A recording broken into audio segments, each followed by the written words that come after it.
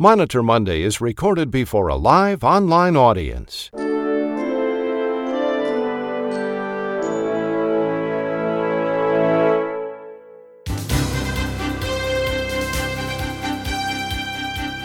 Live from the studios of Rack Monitor, this is Monitor Monday for June 14th, 2021. Here's today's rundown. United Healthcare to begin retrospective reviews of claims for emergency department services. Physician and attorney Dr. John K. Hall reports our lead story. The U.S. Department of Justice will intervene in a major whistleblower lawsuit launched by IntegraMed Analytics. Famed whistleblower attorney Mary Inman has details. And the U.S. Secretary of Health and Human Services, Xavier Becerra, reminds payers and providers that COVID-19 vaccines and testing must be free to patients. Are they listening? Matthew Albright covers that in his legislative update. We'll also hear from healthcare attorneys Nicole Emanuel and David Glazer and Dr. Ronald Hirsch. Now here's the publisher of Rack Monitor and the host of Monitor Monday, Chuck Buck. Good morning, everybody, and welcome to Monitor Monday. The CMS Prior Authorization Program for hospital outpatient departments for additional services begins July 1st. Those two additional services include cervical fusion with disc removal and implanted spinal neurostimulators. Also from CMS, the first quarter fiscal year 2021 PEPR report. They're now available for short-term care acute hospitals. And finally, the 2022 ICD-10 PCS procedure codes are now available, and you can read more about these new codes at ICD-10 Monitor.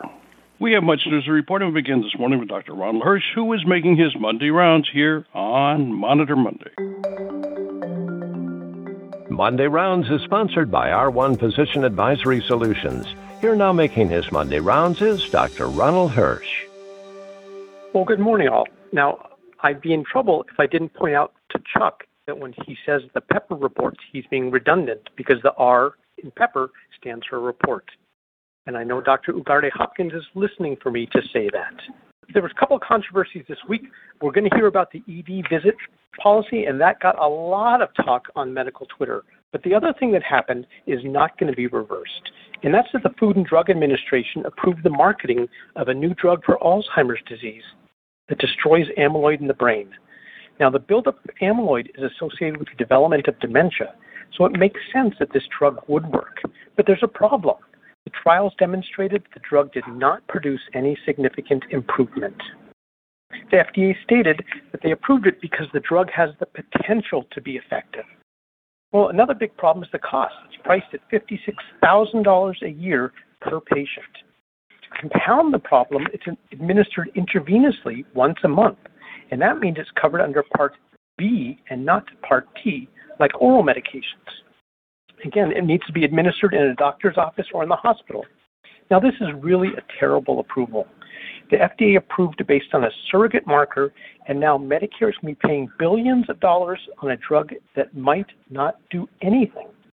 To show how controversial this approval was, 4 members of the advisory committee who evaluate drug data for the FDA resigned when they approved this drug. Now remember, just because a treatment is FDA approved doesn't mean that any payer, even Medicare, is required to cover it. And as soon as the FDA approved this drug, experts around the country called for CMS to immediately start the national coverage process to decide whether this should be covered.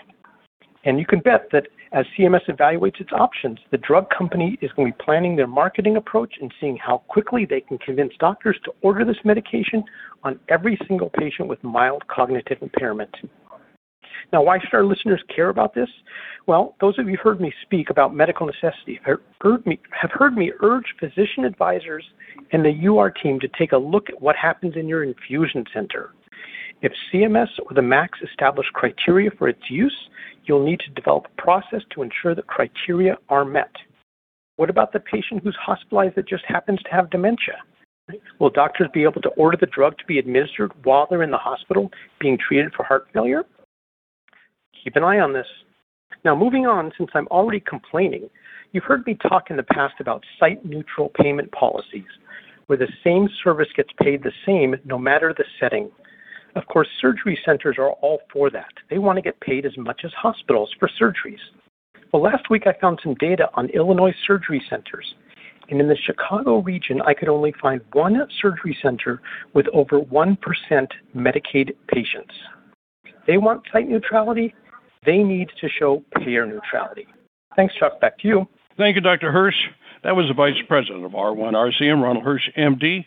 Dr. Hirsch was making his Monday rounds here on Monitor Monday.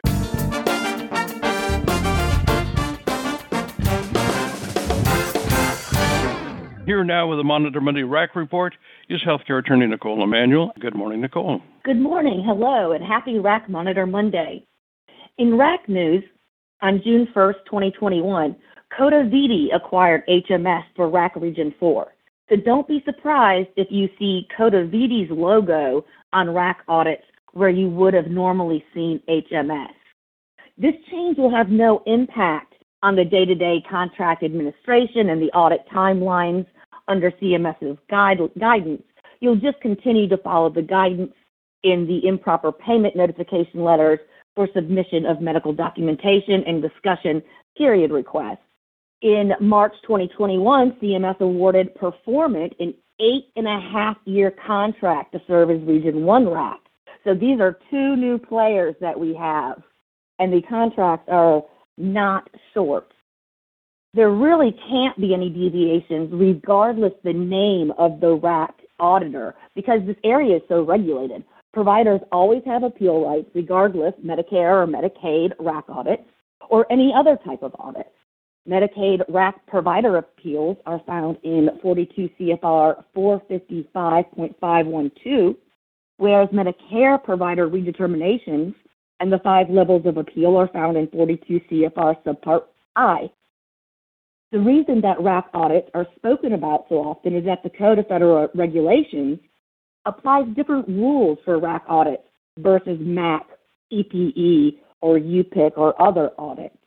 The biggest difference is that RAC auditors are limited to a 3-year look-back period, according to 42 CFR 455.508. Other auditors do not have that same limitation and can look back for longer periods of time. Of course, whenever credible allegations of fraud is involved, that look-back period can be for 10 years. The federal regulations also allow states to request exception from the Medicaid RAC program. CMS mandates every state to participate in the RAC program, but there is a federal reg 455.516 that allows exceptions. I looked into this, and to my knowledge, no state has requested an exception out of the RAC audit program. If anyone else has other information, please let us know.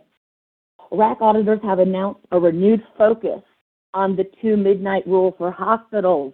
Again, yes, 2021, again. This may seem like a rerun. It is.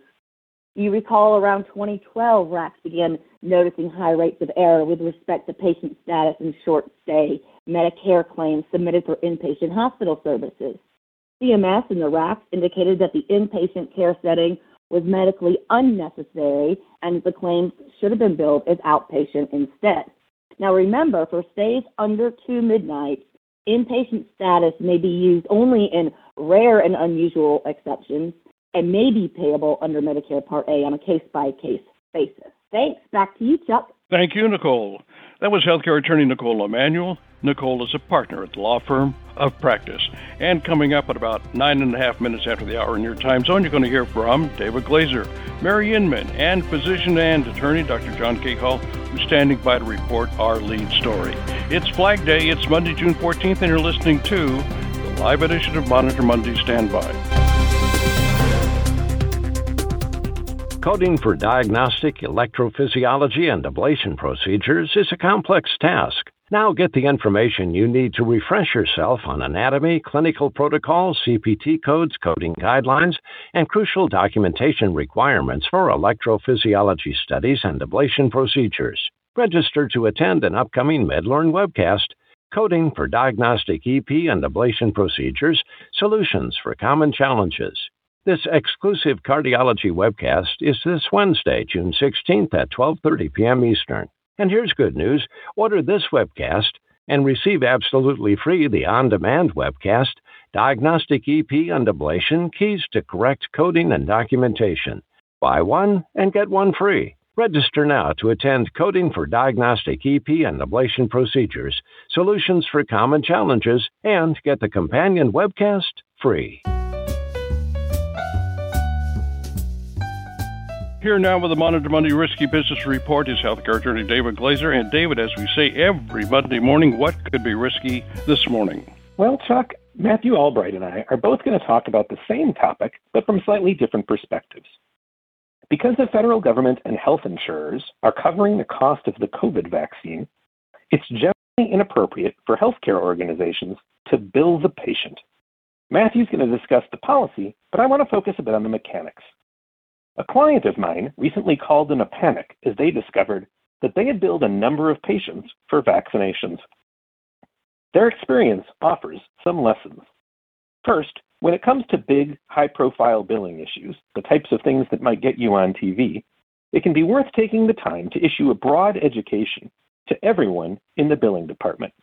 Now, I realize that this is a tough one because there are innumerable billing issues, and you can't emphasize every rule because emphasizing everything is emphasizing nothing.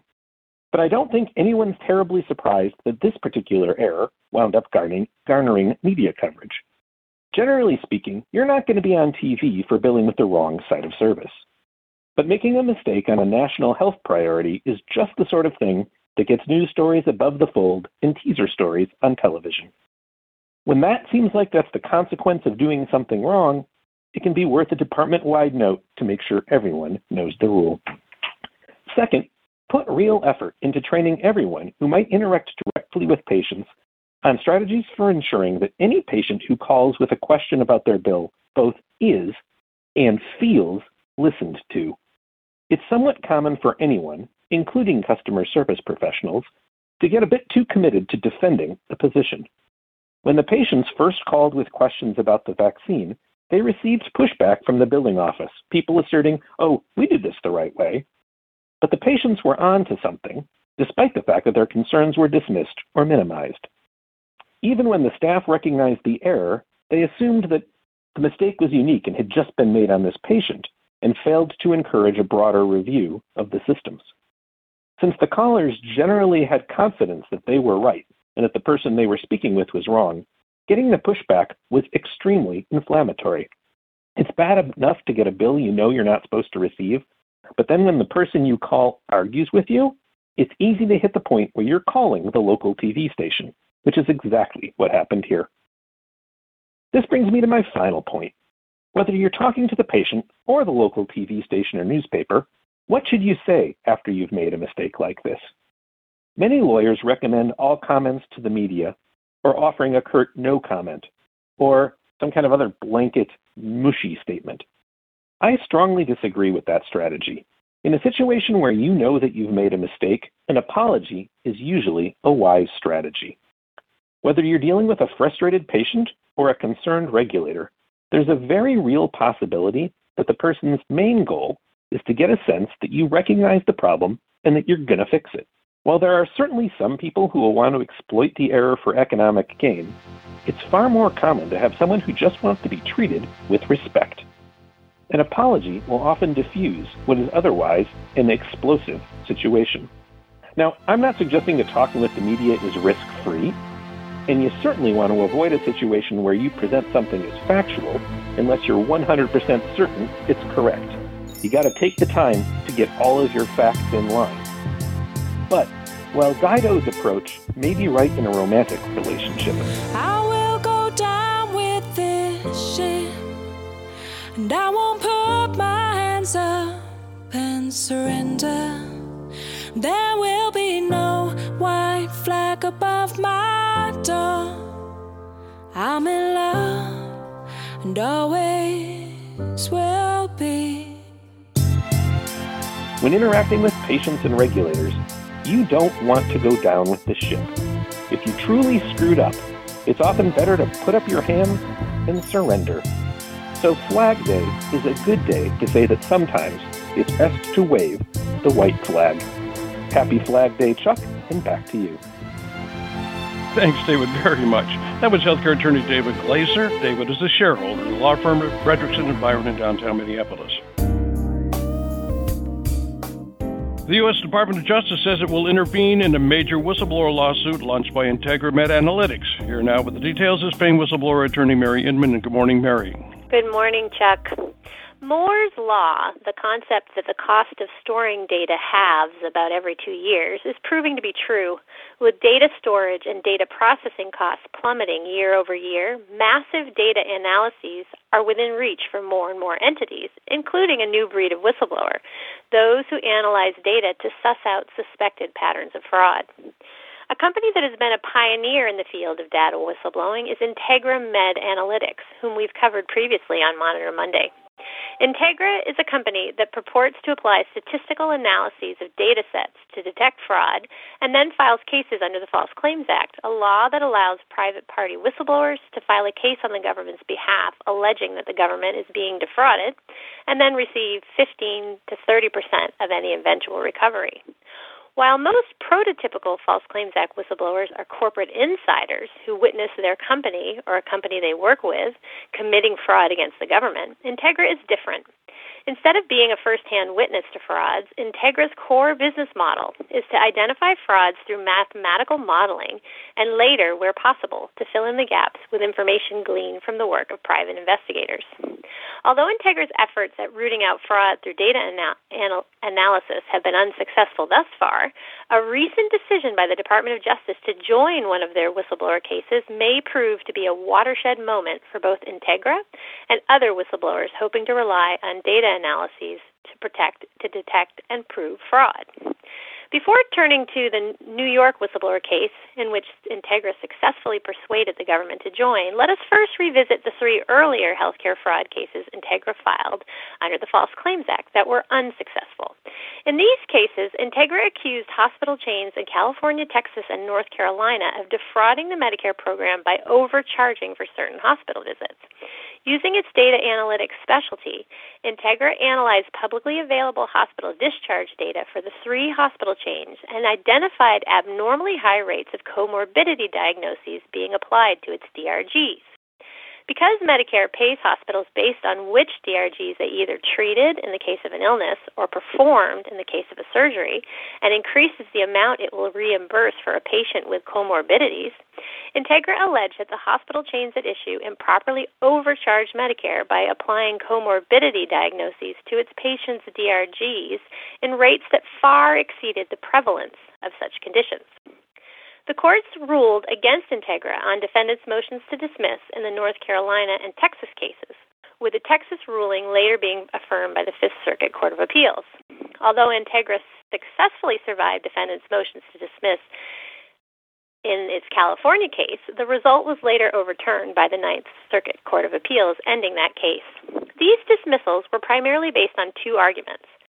1, that Integra could not provide enough detail about the specifics of the fraud, or 2, that the fraud was uncovered from publicly available documents and therefore barred by the False Claims Act's public disclosure bar, which states that a whistleblower lawsuit cannot be based on information that is broadly publicly available and that takes no specialized expertise to interpret. It is worth noting that the government did not join any of Integra's 3 unsuccessful whistleblower lawsuits alleging DRG fraud. Fortunately for Integra, its luck with government intervention decisions changed last week, when the Department of Justice intervened in the company's whistleblower case against a group of New York nursing homes alleging improper inflation of RUGs, the system Medicare uses to reimburse nursing homes. RUGs measure factors like how many minutes of nursing and therapy services a patient is expected to need to determine the complexity of a patient's case, with patients needing more or more complex care generally drawing higher Medicare reimbursement amounts than patients who require less care. By performing statistical analyses of the claims data for the New York nursing home chains, Integra found that ultra-high, the most severe and expensive RUGs, were through the roof at several facilities. Integra also ran several statistical models to control for other innocent explanations for these anomalous rates, and finding none, concluded that they were likely the result of fraud and filed this whistleblower case in 2017. Integra's whistleblower complaint is a detailed breakdown of the statistical methods the company used and why innocent explanations cannot account for the grossly inflated rates. For several of the problematic trends described in the complaint, Integra determined they had the alleged probability of less than 1 in 100 million of occurring. Earlier this month, after a 3-year investigation, DOJ joined Integra's whistleblower case and filed its own complaint. Unlike Integra's complaint, the government's complaint and intervention did not provide an in-depth tour of statistical methods. Instead, it laid out the fruits of the government's lengthy investigation, providing detailed allegations of the defendant's knowledge of the fraud. This case provides a perfect example of the type of public-private partnership envisioned by the False Claims Act at work, and of the benefit a data-driven whistleblower can bring to the government. That's it for me. Back to you, Chuck. Thanks, Mary, very much. That was famed whistleblower attorney Mary Inman. Mary is a partner in the law firm of Constantine Cannon, and be sure to read Mary Inman's report on this major story in Thursday's RAC Monitor. Up next, Matthew Albright with the Monitor Monday Legislative Update. The Legislative Update with Matthew Albright is sponsored by Zellis, a market-leading provider-focused electronic healthcare payments technology company. Zellis delivers faster, simpler, more reliable, cost-effective payments backed by award-winning client service to medical and dental providers nationwide. Here now is Matthew Albright. Today, Chuck, it's all about vaccinations. As David Glazer noted earlier in this program, the CARES Act, passed last spring, prohibits providers from charging patients for COVID vaccinations, and the CDC doubles down by requiring providers to sign an agreement that they won't do so.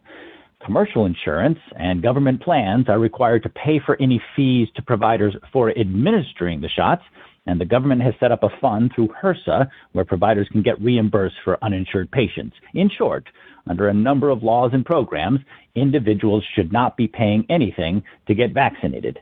However, a recent Kaiser Family Foundation survey found that a third of unvaccinated Americans were unsure if their insurance covered the vaccine, leading HHS Secretary Xavier Becerra to write a letter to both providers and payers, reminding them that patients should not be charged.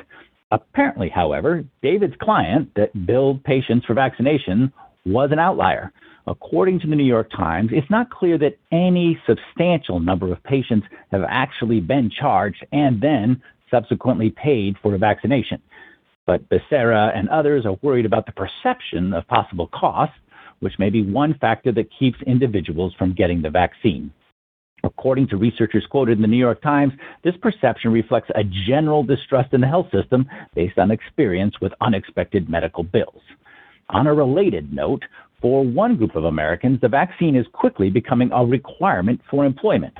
Hospital systems across the country, including New York Presbyterian and New Jersey's RWJ Barnabas, are requiring their employees to become vaccinated before September or to find another job. Houston Methodist was one of the first hospitals to require employees to be vaccinated. A group of that hospital's employees filed suit last month against the requirement, citing the fact that the FDA has approved the vaccines for emergency use, but the vaccines had not been fully approved.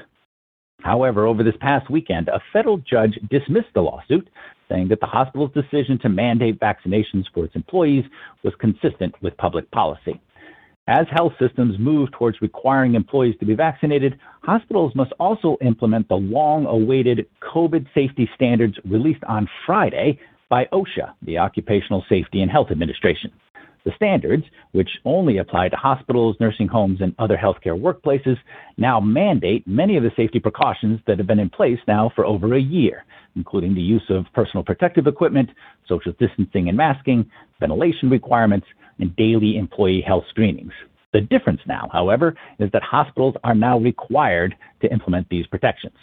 So while the new OSHA rules do not apply to workplaces other than healthcare, OSHA did update its guidance for other workplaces, and that guidance reflects the CDC's most recent recommendations for vaccinated individuals. In workplaces other than healthcare, OSHA suggests, employers no longer need to take steps to protect vaccinated employees. Vaccinated employees no longer need to wear masks or practice social distancing, but unvaccinated and high-risk employees must continue to do so. This poses something of a problem because neither OSHA nor the CDC have given guidance about workplaces where the employer does not know which employees have been vaccinated or not. And to date, only a small percentage of employers track which of their employees have been vaccinated. So how should employers in those situations apply protective policies in a mixed vaccinated workforce? Chuck, it will be interesting to see whether this new OSHA guidance will push more employers to ask their employees whether they've been vaccinated or, like Houston Methodist and other hospitals, make vaccination a requirement of employment. Back to you, Chuck. Thanks, Matthew. That was former CMS official Matthew Albright. Matthew is the Chief Legislative Affairs Officer for Zealous. And coming up next, the big news is generating buzz and pushback. You're listening to Monitor Monday. Stand by.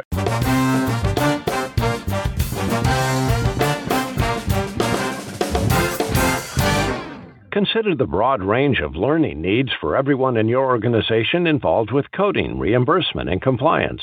From outpatient and inpatient coders to billing staff, CDI specialists, auditors, and compliance officers. Now envision one place satisfying all these needs through webcasts, e-books, coding charts, premium news content, and more. The resources in the centralized hub would be accessible from any location, at any time, with any device, for one affordable price. Well, there is such a place. Introducing the MedLearn Media Resource Center. Get unlimited access to every MedLearn Media resource in the libraries of MedLearn Publishing, ICD-10 Monitor, and RAC Monitor, all from one convenient location. View content whenever and wherever on the device of your choosing. It's the MedLearn Media Resource Center. Subscribe today.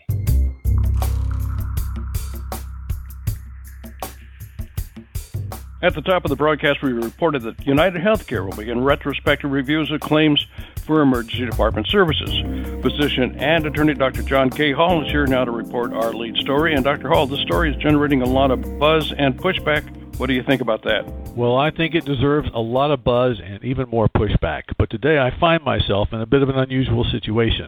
As we know, on June 7th, United Healthcare announced that it planned to initiate reviews of ED claims. The notice indicated that it would deny these claims if the patient visit was not an emergency. In this case, UHC joins Anthem and Amerigroup in retrospective denial of ED claims. UHC's announcement stated, quote, claims determined to be non-emergent will be subject to no coverage or limited coverage in accordance with the member's certificate of coverage, end quote. The statement refers to this as enhanced capability that will apply to fully insured commercial claims for ED facilities beginning July 1. UHC stated that providers could submit an attestation if a visit was determined to be non-emergent. But so far the UHC website has nothing about the attestation or what it should look like. So that's what I'd planned to talk about. But the backlash against UHC was swift and fairly severe. The American Hospital Association responded the day after UHC's policy was published. The AHA's response pointedly stated, and I'm going to quote, UHC acknowledges that this policy change is financially motivated and suggests that the savings associated with it will accrue to consumers, end quote. But the AHA continues with, we question whether this is true. I agree with the AHA. On June 10th, UHC announced that implementation of the policy would be delayed until at least the end of the current pandemic. As I noted last month, federal statutes defining an emergency medical condition are at the heart of these crude attempts to boost profit and limit access to care. But these statutes are old. They were designed to prevent hospitals from turning away patients and prevent insurers from requiring pre-authorizations for emergency care. The statutes lack the subtlety to address the realities of scheduling urgent patient care now. In the past, patients could get an appointment on short notice and physicians had more time. The ED was reserved for severe acute conditions and a few chronic repeat customers. Nowadays, primary and urgent care practices may send a patient to the ED if there's anything complicated about that patient or the patient requires time beyond the allocated slot. Listeners have seen patients in their EDs sent from nursing homes, dialysis centers, and offices with a note that just says, patient has anemia, please admit and evaluate. And you can insert any diagnosis you wish. But shouldn't a prudent layperson believe that if a skilled provider refers them to the ED, they have an emergency? The 11th Circuit's decision in American College of Emergency Physicians versus Anthem may limit the payer's ability to implement such restrictive policies. But the AHA is probably correct. Policyholders will likely accrue little, if any, benefit.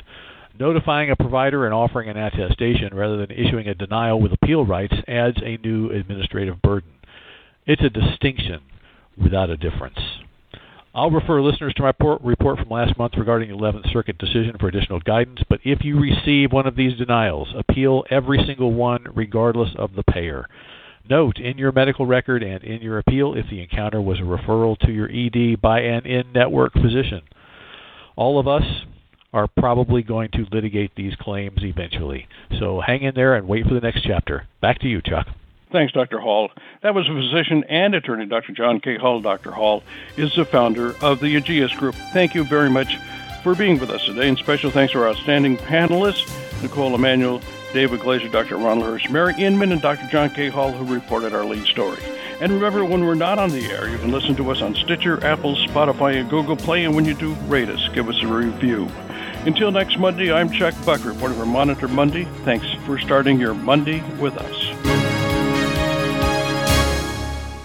Monitor Monday is a presentation of RAC Monitor.